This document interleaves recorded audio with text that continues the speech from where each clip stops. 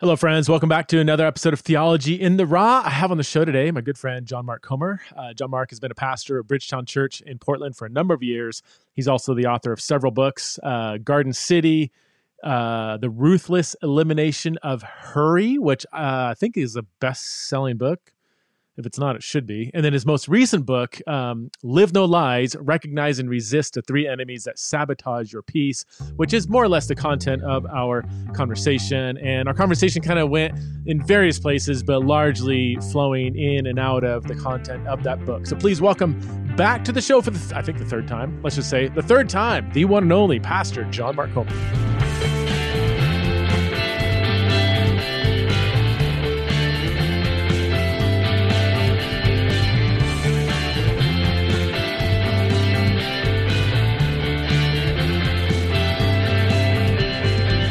Hey friends, welcome back to another episode of Theology in Raw, here with my good friend, John Mark Comer. John Mark, thanks for coming back on the show. I think this is is it number 3? Hopefully it's number 3, at least 3. I don't know.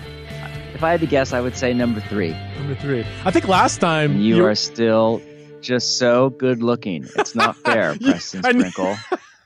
If this whole sexuality and gender nonprofit theologian thing doesn't work out, you can just go into acting or modeling. James Bond, they're looking for the next James Bond. You're about the right age, you could follow Daniel Craig. I'll let you finish. Okay, so I'm very confident and happy to invite my audience to go to the YouTube version of this conversation. I will edit this out right now. I want my audience to go to the YouTube version of this conversation, and you determine who's the better looking one here. Because, dude, I think I made a comment. Yeah, I was watching your some IG live thing you're doing.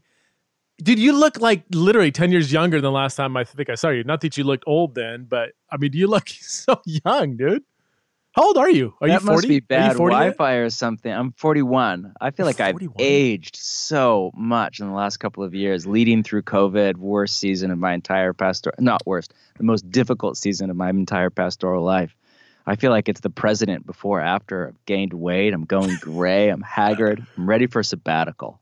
Lord, restore me. Dude, I age so quickly that my iPhone doesn't even recognize me in the morning. I have to punch in my code. It doesn't do the facial. It's like, who are you? What do you do with Preston's phone? I've been sleeping so heavy. I wake up with these even if I sleep 8 hours, I wake up, look at my face, and I'm like, golly, I got more gray hair and bags under my eyes just in one night. It's crazy.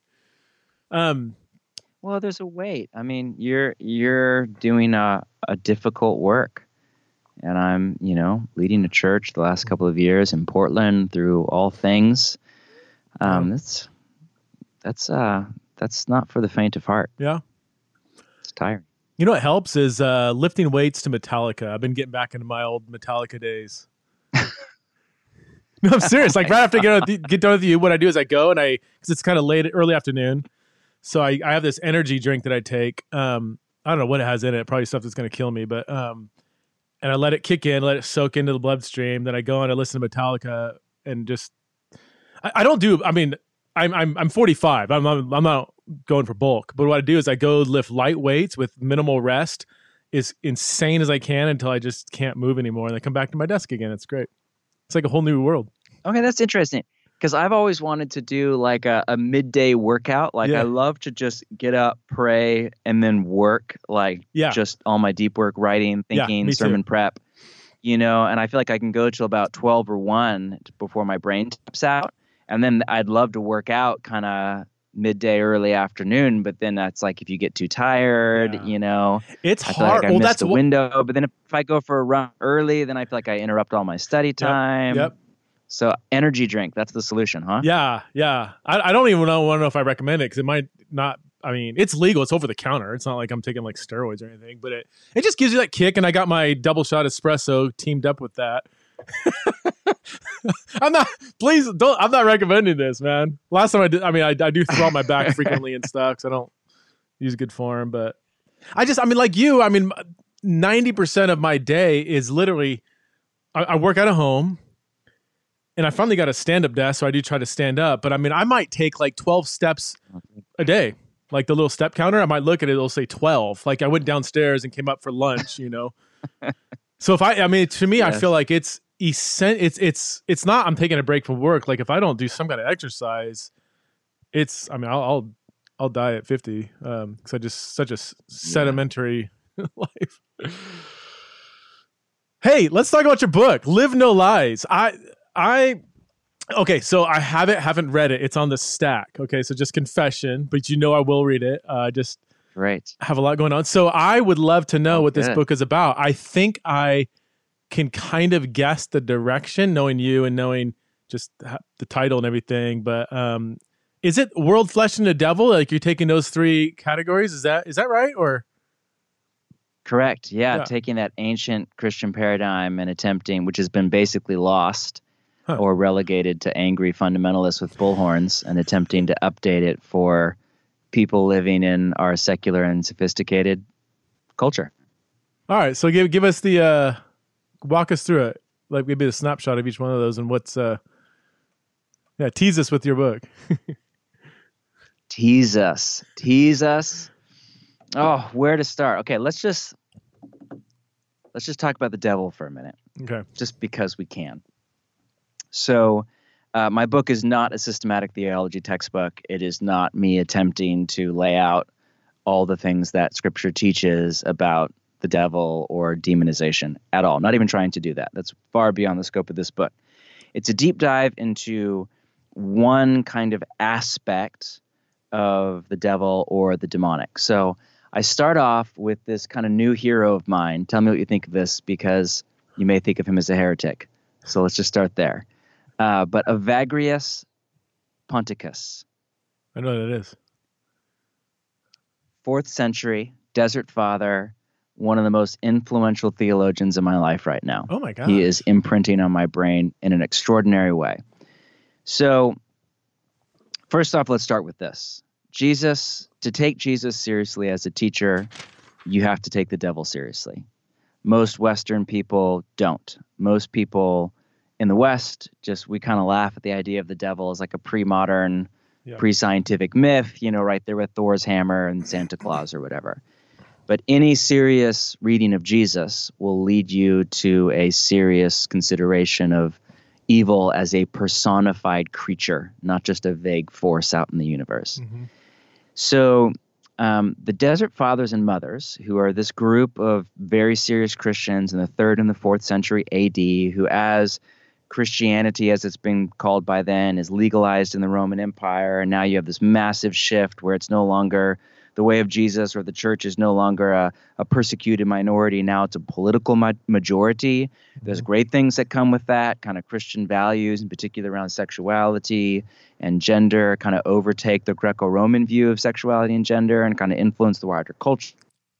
Major problems with it, compromise and complicity, in particular with Roman, kind of the empire's power and the abuse of power now become normal in the church. You start to have leadership scandals because now, as we do now in the Western church, because now there's power incentives for people to end up in church leadership, which is before the incentive was like, you're going to get fed to the lions. Mm-hmm. Now it's like, hey, you could move up in the political hierarchy of the day by becoming a bishop or whatever. So you have this fascinating moment where the Roman Empire is in kind of decline and disarray, and the church is dealing with widespread compromise and complicity. Very similar to the moment we're living through right now in the Western church. One response, there are a few different responses. You have the response of the apologists like Tertullian and others who basically become like the Tim Kellers of the age, the C.S. Lewis of the age. These are living in major urban centers of the empire, and they develop an incredibly robust intellectual case for the gospel of Jesus and rebuttal of paganism. And intellectually, they basically topple pagan thought. And basically, Christian intellectuals reign supreme until the Enlightenment. So over a millennium and a half, right? Another response wasn't anti-intellectual at all. Many of them, like Evagrius, were freaking brilliant. There's this whole group of serious Christians that decide the best way to save society is to retreat from it. They use the analogy of like society's like a shipwreck. And a lot of people can relate to this, at least if they're on the internet right now in the last couple of years in America. Feels like the whole thing's sinking, which it's not actually. If you go outside, it's a beautiful day, walk your dog, and you're having your espresso. But if you have internet and social media, it feels like this is a shipwreck, So they said, society's like a shipwreck. It's sinking. The first thing you need to do is grab a hold of a piece of wood and swim to safety before you can rescue others. So they went out into the deserts of North Africa, Palestine, of Syria, and began to just devote their life to prayer.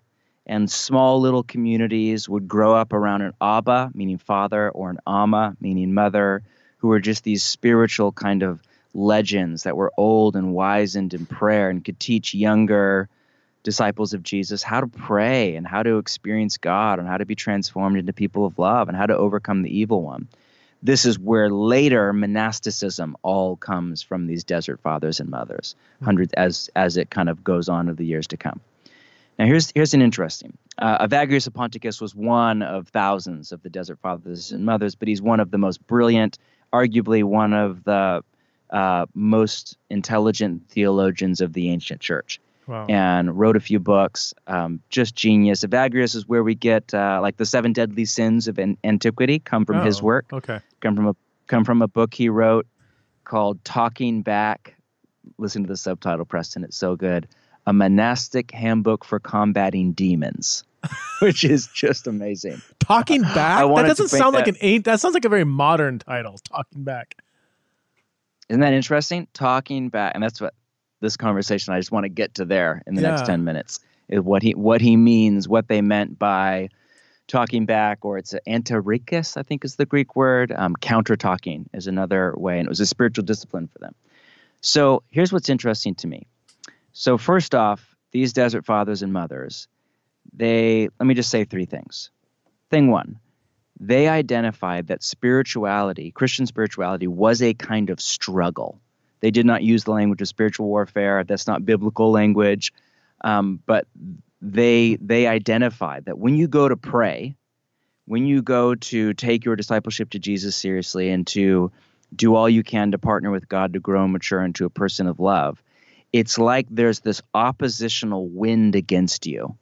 There's something blowing against you. It's like, when I am over at the coast on summer vacation and I go on a run, and it's like I can feel great running one, it's out and back along the beach. Running one way along the beach, I can feel great because the wind's actually at my back. And then I'll turn around, and all of a sudden now the wind, if you ever run on the Oregon coast or anywhere really windy, the wind is now against you.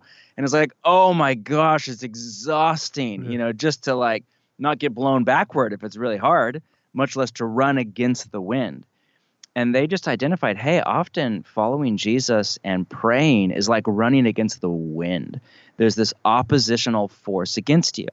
And based on their reading of Jesus in the New Testament and their experience of prayer, they identified what they called the 3 enemies of the soul, which were like a counter-trinity to the Father and the Son and the Spirit, that were this oppositional force against us moving into union with God and transformation into His image.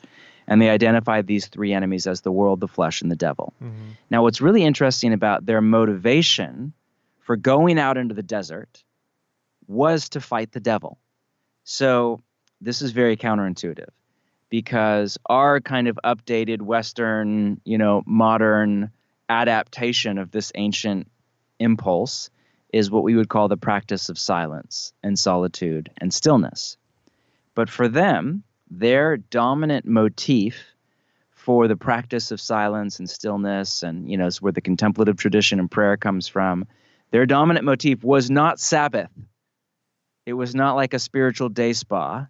It was Matthew 4 and Luke 4, where Jesus was, quote, led by the Spirit into the wilderness to be tempted by the devil. They went out into the desert to pray because they said, look at Jesus. He went out into the desert to fast and pray, to fight Satan. We're followers of Jesus. We need to go out into the desert to fast and pray, to fight Satan. So that's really interesting. That's thought 1, spirituality of struggle. That to follow Jesus is to face an oppositional force that is against you moving deeper into intimacy with God and transformation into His image.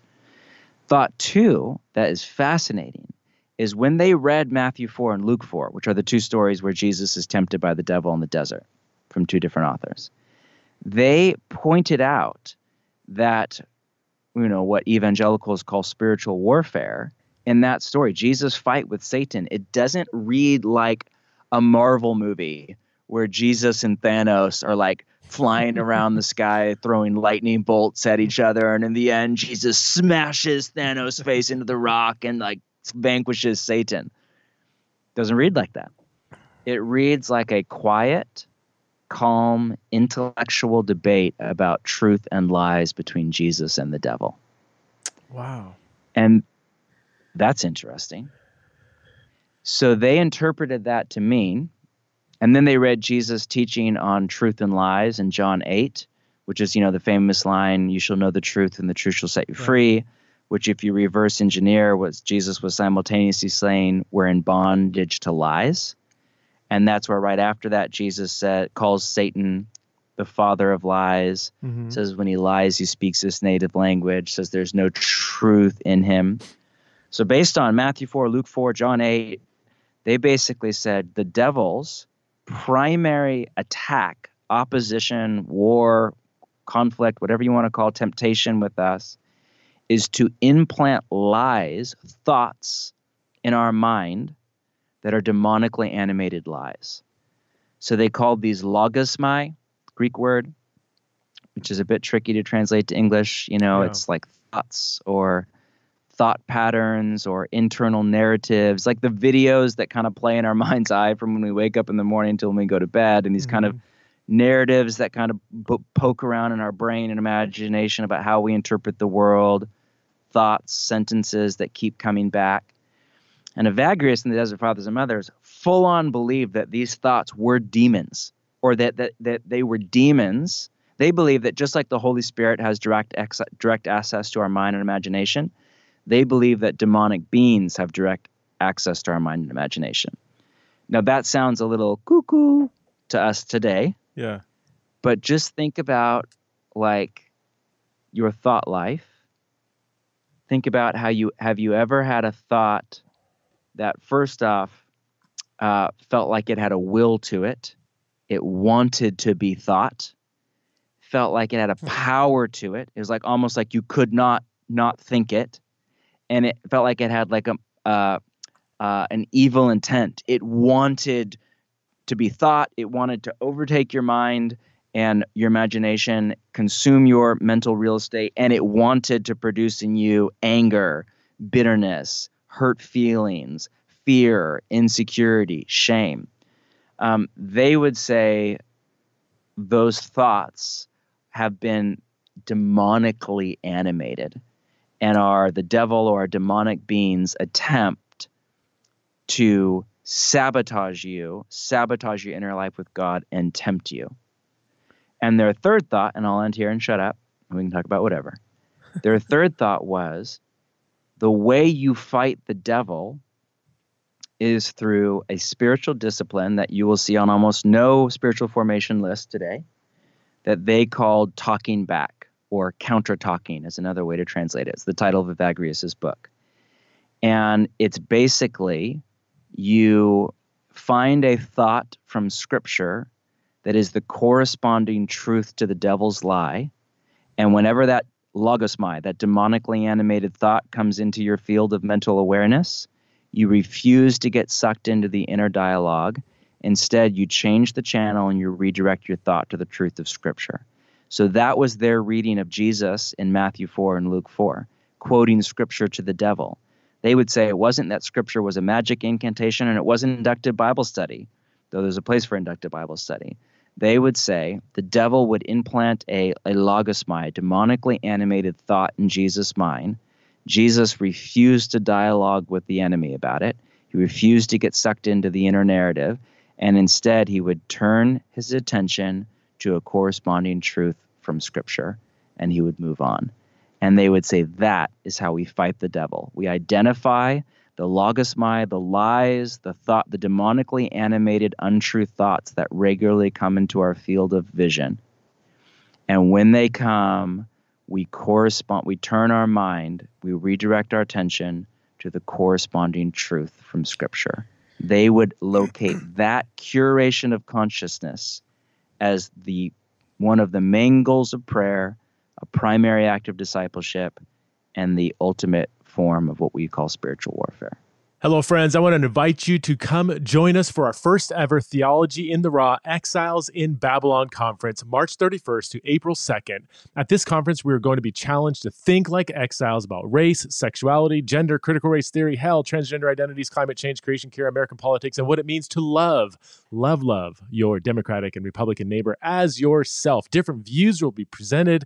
Everyone will be challenged to think critically, compassionately, and Christianly through all kinds of different topics. We've got loads of awesome speakers that are going to be there. Thabiti Anyabwile, Chris Date, Derwin Gray, Ellie Bonilla, Jackie Hill Perry, Evan Wickham, John Tyson, Tony Scarcello, Sandy Richter, Kimi Katiti, Heather Scriba, Street Hymns, and many others will be joining us for the first ever Theology in the Raw conference. All the information is in the show notes, or you can just go to pressandsprinkle.com to register. And I would recommend registering sooner than later. Space is limited. You can come and join us in person in Boise, or you can stream it online. Again, pressandsprinkle.com for all the info. Form of what we call spiritual warfare. And that's what my book's about. So now I don't have to read it. You don't. Just saved you 6 hours, man. I have so many thoughts that are swirling. Give me 1 second and try to formulate it so it comes out coherent. Let me just start talking and see if it comes to me as I'm talking. So you're putting this kind of spiritual warfare in battling, in a sense, well, thoughts, legitimize ideas, ideologies. I mean, the kind of the kind of low hanging fruit is like the devil tempting you to like watch porn or something, or hey, take that second look, third look, and it's kind of like personal moral things that are really clear to everybody. We know when we violate it. But or shame-based things, you're dirty, your future, or shame-based things, you're dirty, your future is over. And if people that knew you, they wouldn't love you. Yep. Oh, well, that's the other side. It's like not only, watching porn, but then the shame that prevents you from going back to God when you do. That shame is demonically induced. I wasn't even going to go there, but so that's kind of like as you're talking, it's like, okay, most Christians would say, this makes sense, porn and lust. Is your brain going to the ideological examples? Yes. Well, now I'm thinking phenomenon? Like the fact that 2 Corinthians 10, bro. 2 Corinthians 10. Okay, so I just opened it this way as you're talking. I open it up there. Oh, just to read it, because for we walk in the flesh, we are not waging war according to the flesh. Our weapons of warfare are not of the flesh, but we have divine power to destroy strongholds. That is a demonic battle, destroying strongholds. Yep. But then he says, we destroy arguments and every lofty opinion raised against the knowledge of God. He goes right to ideologies. In the first century, especially in Corinthians, maybe it was the Judaizers. Maybe it was like, no, Gentiles really are intrinsically, bad. They can't. Manichaeism. Yep, exactly. Take your pick, yeah. Today, though, I'm just thinking, could it be, and this might be throwing you a softball, or maybe it's a genuine question on my end, the fact that wearing or not wearing a mask, getting a vaccine, not getting a vaccine, voting for this Babylonian leader over that Babylonian leader has absolutely destroyed the unity of the church. The fact that the other political tribe is now the enemy rather than a brother in Christ who has a different political view, on and on it goes. Is that demonic? Yeah, I mean, I think. That's one example. I can go into like sexuality and gender. I mean, obviously, there's many things that I can think of. Yeah, I'm in Portland, so my brain first goes to ideologies around sexuality and gender, or on the right, ideologies around Christian nationalism, militarism, materialism on both sides, hedonism on both sides, radical individualism on both sides. So there's some that are right-leaning, some that are left-leaning, and a bunch that are just American or just Western. Yeah, I think these are ideologies, and of course you can trace these ideologies back to a Western philosopher, or to Freud, or to Rousseau, or to some Instagram account or Twitter hashtag. but I think they are then often picked up and animated by demonic power, dark spiritual energies, that then become a stronghold in the church at large and in people's hearts, that create a portal for the enemy to come in and demonize the people of God. And that's where there's, so much bad evangelical theology around demonization. For example, the very common thing you hear, Christians can be possessed but not oppressed, which is very unbiblical language. And I find that to be a very unhelpful categorization. Can you unpack that a bit? I know where you're going with that, and I agree. I don't know if I just stepped on, I don't know if maybe you teach that, in which case I'm sorry. No, Yeah. Well, years ago, I learned from, I think it was Clinton Arnold, that, demon possessed, that's not even a category. It's demonized, like tormented by a demon, and these kind of artificial categories of possessed, not possessed. You're kind of bothered, but you're not possessed. Like all that are just imposing categories. People confuse and conflate it with atonement theology. And, well, you're a Christian, you can't be possessed. Yeah, exactly what you just said. The Greek word, which I can't even draw from my memory right now, is best translated demonized. Right. And there are Torah-observant, God-loving, God-fearing people all through the four Gospels that have been demonized. There are innocent children that have been demonized. Huh. There is Paul, who has a messenger of Satan sent to torment him. And so, again, this gets into your theology of providence. You get to your theology of atonement theory. But I definitely think that in real, call it spiritual warfare, call it the clash of the kingdoms, whatever you want to call it, that real, genuine harm is a possibility for the people of God. And there is a call to resistance on almost every page of the New Testament. Our struggle is not against flesh and blood.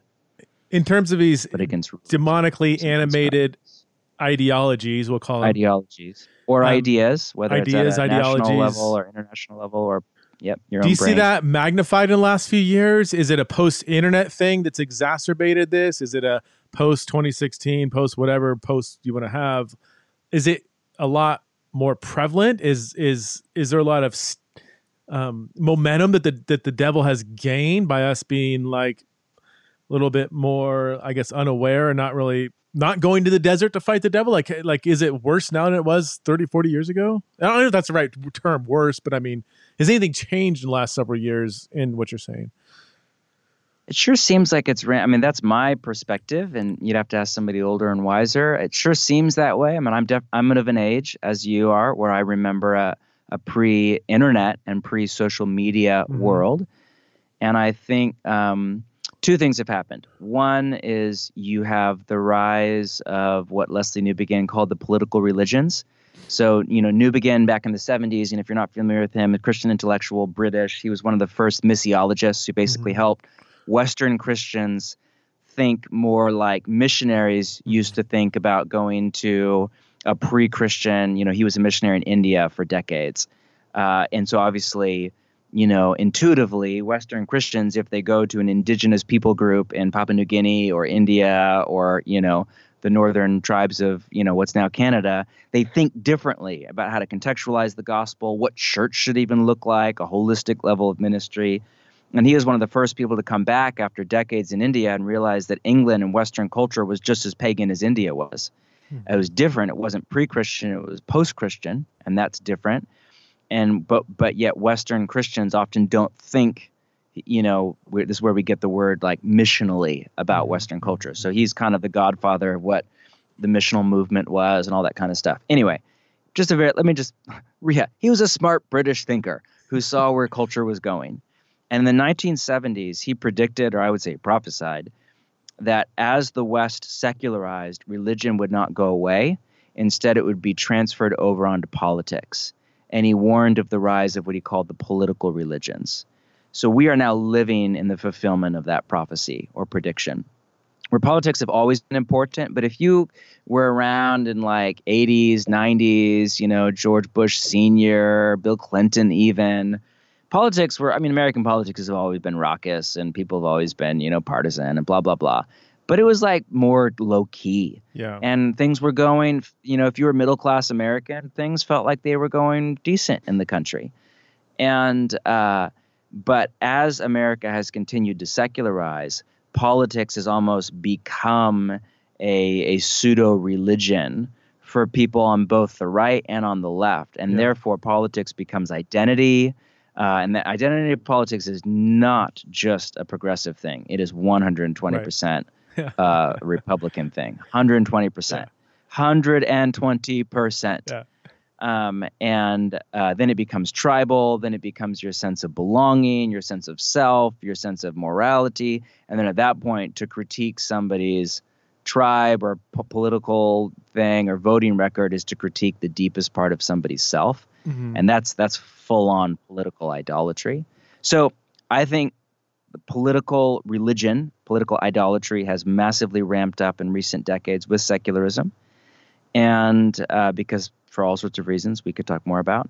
And then social media, 120% has amplified and aggravated this trend of political idolatry and political identity and political polarization. I mean, that's not even a question. That's been well documented now. Well, to your point about it being different, and I think I've said this several times in the podcast, so my apologies to the avid, faithful listener who has said, Preston, you already said this, but somebody might be listening for the first time. But as I reflect on the difference between, say, 20, 30 years ago and now, is that in the past, like Republicans and Democrats, they would see each other as wrong.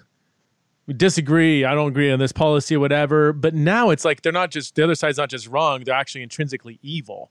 Once you cross that threshold and you put that in the church, so now if your ultimate allegiance is to a certain political tribe and your secondary kind of identity is your religious identity, and no one would say that, but I'm talking just functionally, that's how a lot of Christians are. No, functionally, emotionally, yes. I've heard many people say, I mean, secondhand through pastors and stuff saying, yeah, I can never go to church with a Democrat, or I can never go to church with somebody who voted for Trump or didn't vote for Trump, whatever it is. Once you're living your life that way, that becomes your ultimate functional identity. And like in the past, it just wouldn't, like I grew up in like probably like you, like very Republican circles, and man, we believed the Democrats were wrong, but evil, like a Christian Democrat, like they're just fundamentally like this place would be better without them. Like, no, people wouldn't really say that. Like people got along and debated and discoursed and everything, but now it's just like, I think, I mean, who is more excited than Satan and all of his friends that Christians are viewing each other as intrinsically evil, given which Babylonian leader they're giving their allegiance to? Like, this is just so twisted, so backwards. Yes. Help us out, John. I think Mark, how do we? Well, I mean, I think the beginning point, and this cuts across partisan lines. If you're more progressive leaning or more conservative leaning, the beginning point is repentance over political and ideological idolatry. The beginning point is repentance and asking God to free you from an identity and a sense of self and an allegiance that is wrapped up in a culture war, and a side in that culture war, or a party or a political ideology.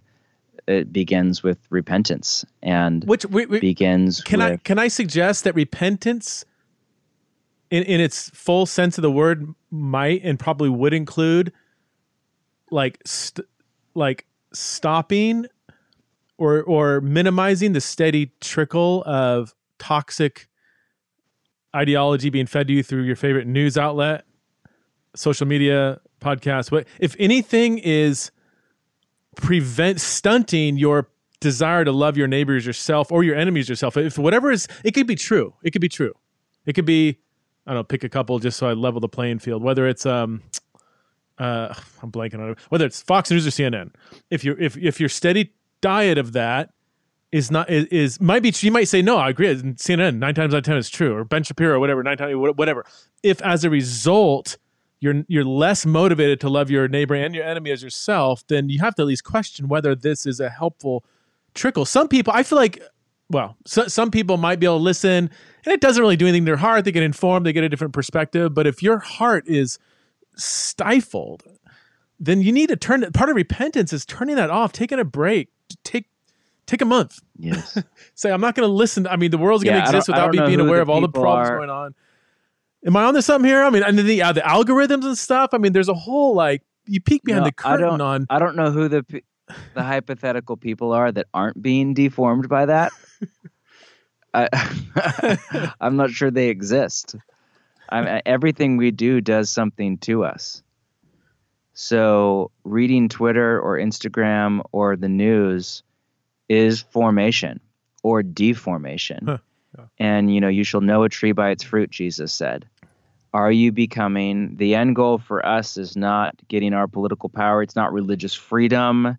It's not our policy pass. Not that those things do not matter. They matter a ton. But the end goal is, are we increasingly bearing the fruit of the Spirit? Are we becoming more loving, more joyful, more peaceful, more patient, more kind, more gentle, more faithful, and more self-disciplined? And and is your digital intake, whatever your digital diet is it forming you toward the fruit of the Spirit? Which some digital things do. Listening to a podcast could do that for you. I sure hope so. I sure hope so, or not. And just because a podcast is by two Christians does not mean that it's forming you into the fruit of the Spirit. Right. So, may God do that through us. Yeah, I mean, I think minimum of 30 days. Ideally, take like a year off, and repent of that. And then I think, this is very broadly speaking. Secondly, I think learning to think Christianly first and Americanly second. Yeah. I'm in this super left-leaning city. And one of the really sad things about the last 2 years for me, in all honesty, was to see how many people jumped into the conversations of 2020, predominantly about race, but also about COVID and politics, and how quickly people jumped to adopt entire systems of secular thought. When you say people, you mean Christians, like churches and Christians and stuff? Not just yes. People in our church, friends, yes. Myself at times, but yeah. But didn't even pause long enough to attempt to think Christianly. So it just became, what's Abram Kendi saying about race? Or what's so-and-so saying about politics? Or what's so-and-so's view of Trump, view of Biden, or view of masks, or view of the vaccine? It wasn't even like the humility and patience to stop for a minute and think, okay, race. So racism's not a new problem, not in our country and not in the human experience. The Bible was written mostly by people of color who were oppressed by an empire of a different ethnicity. What did they have? What did the New Testament writers have to say? What did Jesus have to say about race? What do the New Testament writers have to say? What do the church fathers and mothers have to say? What did faithful Christians down through 2,000 years of history? Are there similar moments in church history where the Church of Jesus has dealt with problems like this? And there have been Christians who've been both, culpable and oppressor and oppressed. And is that how Christians thought about these categories? And what wisdom do they have to teach us? And what can we learn from them? And how would a uniquely Christian view of race and ethnic unity or racial injustice give shape to how we think about this and talk about this and the language we use and what we advocate for in culture and don't advocate for? These should be the first kinds of questions that we ask. Whether we're talking about race or sexuality or masks or COVID or Democrat versus Republican or Trump versus Biden versus whatever, our first thought should be, how do I think Christianly about this? And that involves, the discipline of the mind to immerse yourself in Scripture and the best of the Christian tradition. Yeah. And so when people just immediately jumped onto whatever secular ideological system is out there on either side, then they're no longer able to critically think about it and engage with it from the safe ground of Christ's teaching. Hey friends, hope you're enjoying the conversation so far. And if you are enjoying this conversation and others like it, would you consider supporting the Theology in the Raw ministry by going to patreon.com/Theology in the Raw. You can support the show for as little as $5 a month and get access to lots of different kinds of premium content like monthly Patreon-only podcasts and blogs and Q&A sessions. Again, you can go to patreon.com/Theology in the Raw, or all the info is in the show notes. The safe ground of Christ's teaching. Yeah. How I'm curious, this is a little, well, not off the topic, but what is it like in Portland? Because it's like, depending on, again, it's like, all the rumors are true. What's that? All the rumors? Well, I mean, all the rumors are true. You know, you watch one, for instance, like Antifa, right? Like you watch one news outlet and it's like, oh, it's an idea, they don't exist. Another one, it's like they're taking over Portland, about to burn the place down. You know, like, is it like, can you walk downtown Portland without getting mobbed and attacked? Is it peaceful? Are there burning buildings all over the place still? Or I don't know. I just. Yeah. No, I mean, it is.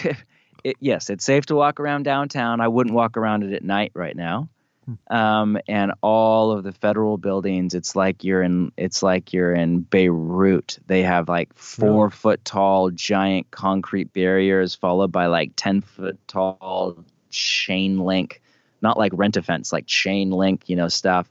Wow. To protect all these federal buildings, businesses down there, ironically, most of which were owned by people of color, have been decimated and gone out of business. Okay. On one hand, yes, a lot of it is true. There are full-on anarchists. Antifa is very real. It is not a myth.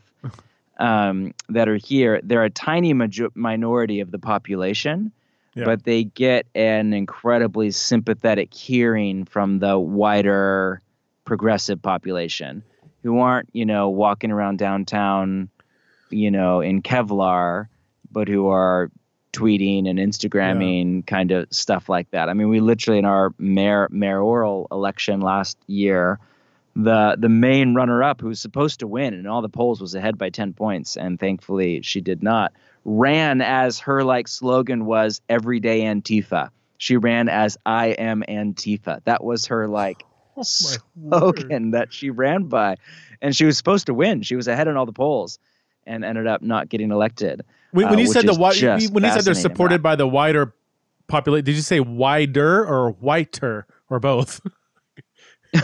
Well, in Portland, it's both. I said whiter, but in Portland, that is both.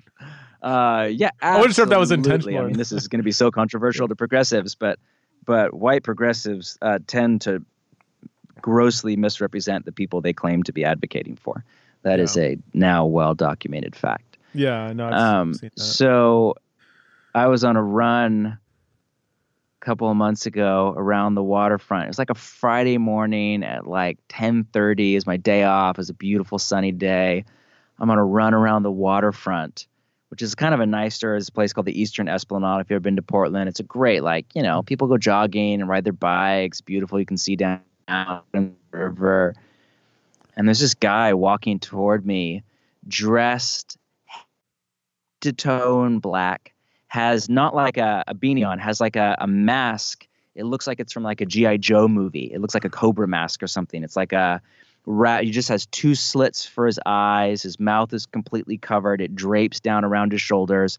Full black, wearing full tactical gear, Kevlar vest, military cargo pants, big old boots, and hanging from his gloves, like the not steel-toed, but like the steel embedded kind of gloves that you see like special ops wear. Hanging from his Kevlar vest are brass knuckles and a huge knife, and he's just walking on the balls of his feet. And I'm like, what the heck? This is like out of a movie. It's like I'm a G.I. Joe movie, but this is just like a Friday morning in Portland on my run. So I moved to the far other side and ran as fast as I could and just hoped that he wouldn't know I was a Christian and catch me. So yeah, I thought you were gonna say you pulled some ninja move or something and did a roundhouse to the face or nothing like that. No, man, it was actually it was a scary moment for me. So yeah, no, I mean, most of Portland's, it feels really oppressive. But no, I mean the city's fine. The city's great. Most of the city is just normal. It just has ideological signs everywhere. What's your church? That stuff's real. What's your church experience then been like the last couple of years? I don't know if I think we might have talked about that last time a little bit, but like how is that? Yeah, just the broader cultural tensions and shifts affected the church. Have you experienced a lot of polarization in your own church of Bridgetown, or? No, not within. I mean, Portland is politically homogenous, right? So, we're an Orthodox Christian church with very strong, clear biblical teaching. So, the super far left people are not going to be happy in our church long term, as neither would the right leaning people. But we're not in a purple kind of, political context where there's people on both sides. The internet is that. So there's a lot of pain between generations in our church. A lot of Portland's the most overeducated city in America, I read one thing said. So there's a lot of kind of 20-somethings that move here after college just for the lifestyle to live in Portland. And often they come from the South or the Midwest or a place like Idaho, and maybe they've had something about that experience they didn't like. They wanted to get out of that conservative environment, and they were drawn to the progressive environment of Portland often. And so often there's a real felt sense of alienation between kids and their parents over the last election. A lot of broken down relationships between kids and their parents that we're pastoring people through. And the main challenge in Portland, as I would imagine, would be the main challenge on the opposite level if you're in, small town Idaho, would be, so many Christians that were just sucked up in ideological idolatry, which for us would be on the left, and either lost their faith over it or deconstructed their faith or left the church and attempted to kind of remake Christianity in their more progressive vision. And it was very hard and it was very sad. Most of our church, thank God, held together, held faithful to Jesus and his teachings. But there was a noticeable and loud minority of the church that, walked away, at least from our church, if not from Orthodox Christianity, and if not from faith in general, over the last couple of years. And it was one of the saddest pastoral seasons I've ever been through in my life. Gosh, I can imagine. Especially people I've talked to, other pastors that said, like, I've known this person for years. And it's like, what happened? Yes. I get a lot of that. Yep. And it's almost like turning on a dime, Yeah. And it's the same problem on the right. I just don't deal with that. I see it on the internet and it looks horrible, but I don't deal with it. Because you have a younger congregation that might lean maybe more traditional or Orthodox theologically, but socially they're going to be much more on the left, right? Would that be accurate? Yeah, I mean, I'm probably politically disinterested, but socially they'd probably be like center left. Like they wouldn't need probably not a lot of Trump voters in your congregation, but they love the Bible and maybe. No, Trump would be viewed morally as reprehensible. Right. I'm curious, but people would be kind of Christian or Orthodox Christian kind of people. I get this question a lot. I'm curious because you mentioned so I imagine you're working with a lot of kids who are very anti-Trump, parents maybe pro-Trump. How do you help them navigate that? I get that question a lot. Like, hey, how do I talk to somebody who's relative, parent, whatever, who's so entrenched on the other side? Do you have any magical formulas that you give them that helps mend that relationship, or at least just avoid the subject like the plague? I mean, I mean, it's really sad if parents are sucked up in political idolatry and the kids are trying to be more mature than their parents about something, So you can pastor basic don't, your parents are not going to respond to judgment. They're hearing different, they're receiving different digital algorithms than you. You need to understand where people are coming from, and so some of that work, but man, I don't have a great answer to that. It's really painful and really hard, for a lot of people. I'm reading a killer book right now. Have you heard of Adam Grant, Think Again? Yes. Have you read that book? I've read his book Originals. I've not. His Think Again's his new book, right? Oh, dude. I can imagine being a pastor and not knowing this book. I always like to overstate how when I get into a book, I just start like, overstating my case. Helpful. But it really is like, if you want to learn how to navigate conversations where there's intense disagreement and be able to try to get the other person to see things a little differently and for yourself to see things differently, it's gold. It's so good. Wow. Like if you're not going to, I did see that on the shelf and thought, yeah, if you're not going to genuinely listen to, like, curious with authentic curiosity, listen to somebody else's viewpoint. Like, so deep down, you're actually wanting to learn what it is and explore it. You're curious about it. If you can't do that, they're not going to do the same to you. Like, it's that kind of posture is so disarming, And when your walls are up and intense and you're defending and arguing and pointing out, everybody hunkers down, nobody gets anywhere. And it just, I've known it years intuitively. Even in my, conversations with sexuality and, some people maybe on the far right accuse me of being, well, he doesn't yell loud enough, he's not really that passionate about Orthodox views on sexuality and gender, which is just ridiculous. It's like, they don't get it. Like, just by pounding an argument, and not actually, is there anything good in this other argument? No, there's nothing good. Well, the broken clock is right twice a day. Like, there are some seeds of truth and beauty in many different kinds of arguments that might ultimately be wrong. But if you can't acknowledge that, how do you think they're even going to give your view the time of day, But anyway, I'm getting off track. Yeah, I'll never forget, this is a good spot to kind of end the conversation. I think the first step is just to recognize there are demonically animated ideologies that have become strongholds in the Church of Jesus, in our country, in our generation, and in our own churches and hearts. Mm-hmm. And we need to identify what those strongholds are, what those ideologies are, what the demonically animated lies are embedded in them. And we need to repent and partner with Jesus to let him liberate us from slavery to these ideologies that are driving us to anger and anxiety. Mm. And I think you're absolutely right. It starts with listening, it starts with humility, it starts with thinking critically and thinking Christianly. Mm-hmm. The election of Trump, again, because I don't even say this in a moral way, I'm just in a left-leaning city, was baffling if you're in Portland, the election of Donald Trump 5 years ago was baffling because it doesn't fit the narrative of the city, which is a progressive, secular, evolutionary. We're all evolving. Portlanders think they're the future, which I actually think they're a future. They're not the future. They think, everybody's going to become progressive once they're enlightened like we are. And that's built into the very name progressive. It's an evolutionary view of history. Human history is evolving toward a utopian future where we finally shred the oppression and repression of religion and God and superstition, all of which are the same thing, of traditional sexual norms and even the concept of gender and biology itself. And we're just free to remake our body, our biology, sleep with whoever we want, be in whatever kind of relationship we want, do whatever we want, as long as it doesn't harm everybody. Of course, nobody agrees on what harm is. That's a non-breaker, but let's set that aside. And so and everybody else is just going to eventually catch up to us. So that's a caricature of the Portland or coastal city or just progressive kind of view of the world, and that's a caricature. A thoughtful progressive would also say, no, we really believe in systemic sin and generational injustice, and we have a critical view of power. So there's great things in it too. Again, there's a lot of truth in the progressive view. A lot of its critique of power is very helpful, but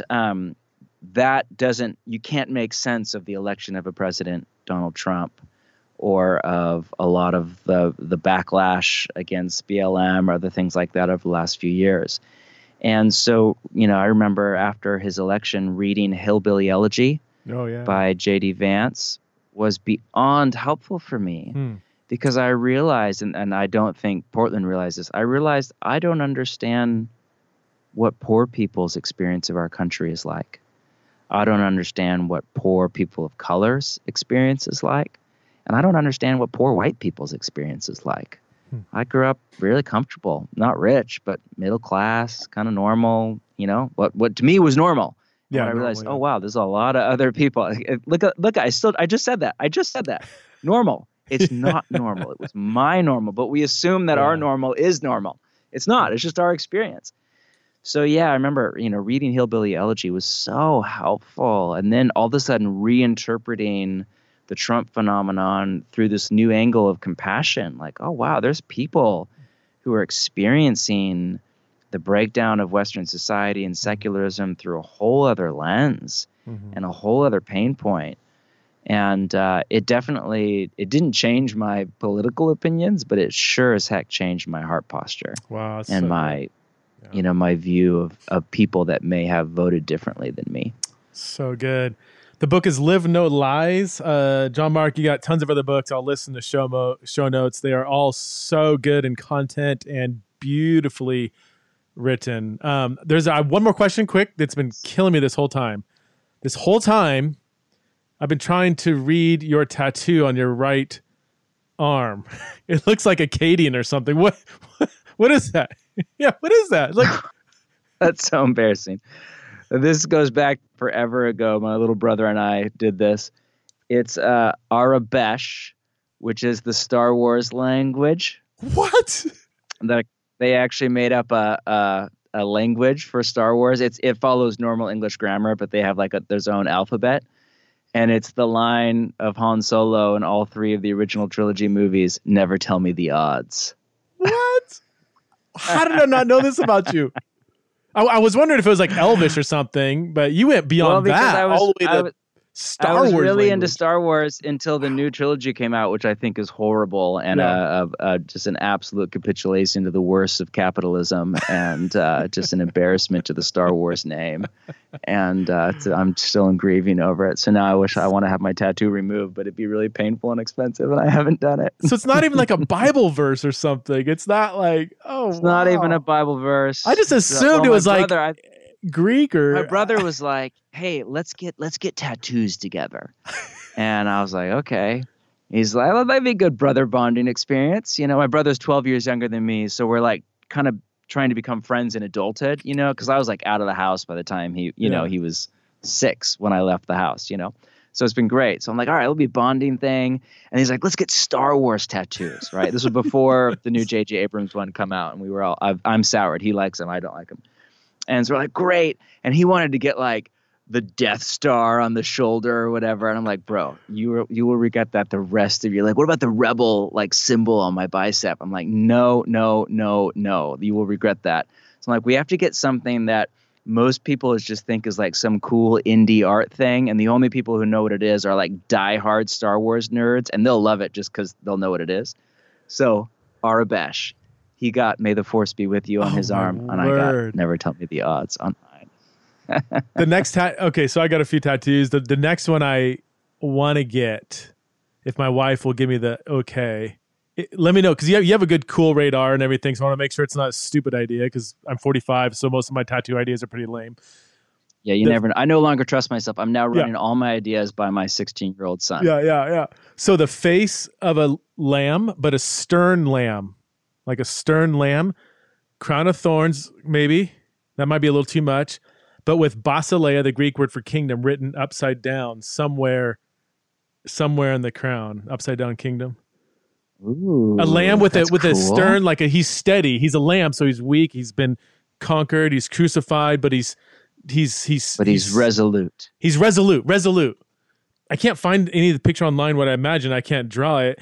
In some kind of upside down kingdom, basileia. I have too many Greek words on my body already, so I don't want to do another basileia. You almost need like a lamb version of Eastern Orthodoxy iconography. Oh, where if as a late modern Westerner, you look at all the icons of the saints and they look kind of depressed almost, or not depressed. They look like they're not smiling, and we're like, we're supposed to smile for photographs, which actually is a very Western thing to smile for a photograph. Most people around the world don't smile for photographs. It's a Western phenomenon. And actually what they were communicating was not that they were stern or unhappy. It was they were communicating that part of the goal of becoming a saint was becoming so detached from the world and fear that you achieved what they called apatheia, like a deep sense of peace and abiding calm and a sense of detachment from the world and contentment in God. So they're actually communicating with the pursed lips and the not smiling. They're communicating. These are people who have been free from their attachment to the world and come to a great place of peace. Wow. So you need a lamb with a lamb expression of like an icon of St. Gregory or something like that, or St. Basil the Great. Because I do have kind of some Eastern leanings that I'm unaware of, but my Eastern Orthodox friends tell me several of your kind of beliefs are very well at home in I know, man. I've been reading a bunch of Eastern Orthodox theology recently, and I literally asked my wife a couple of weeks ago. I'm like, would you ever consider? I don't know if converting is the right word, but becoming Eastern Orthodox, and she's like, absolutely not. Walked away. A good friend of mine. A good friend of mine converted. So if Comers are becoming Eastern Orthodox, it's going to be a very long, slow process. Hey, man, I got to let you go. I've taken you over an hour. I got tons. I could talk to you. Love chatting to you. Yeah, thanks so much, man. Preston, blessings on you and your work. Respect you so much. Yeah. Love the work that you're doing. Just recommended your book on gender last night. Again, I recommend it all the time. Have my kids read it. It's so helpful to me. Sharpened my thinking. Opened up my mind to new possibilities. Wow. So grateful for your work. Thanks, man. I really appreciate it. All right, dude. Take care. Okay. Much love.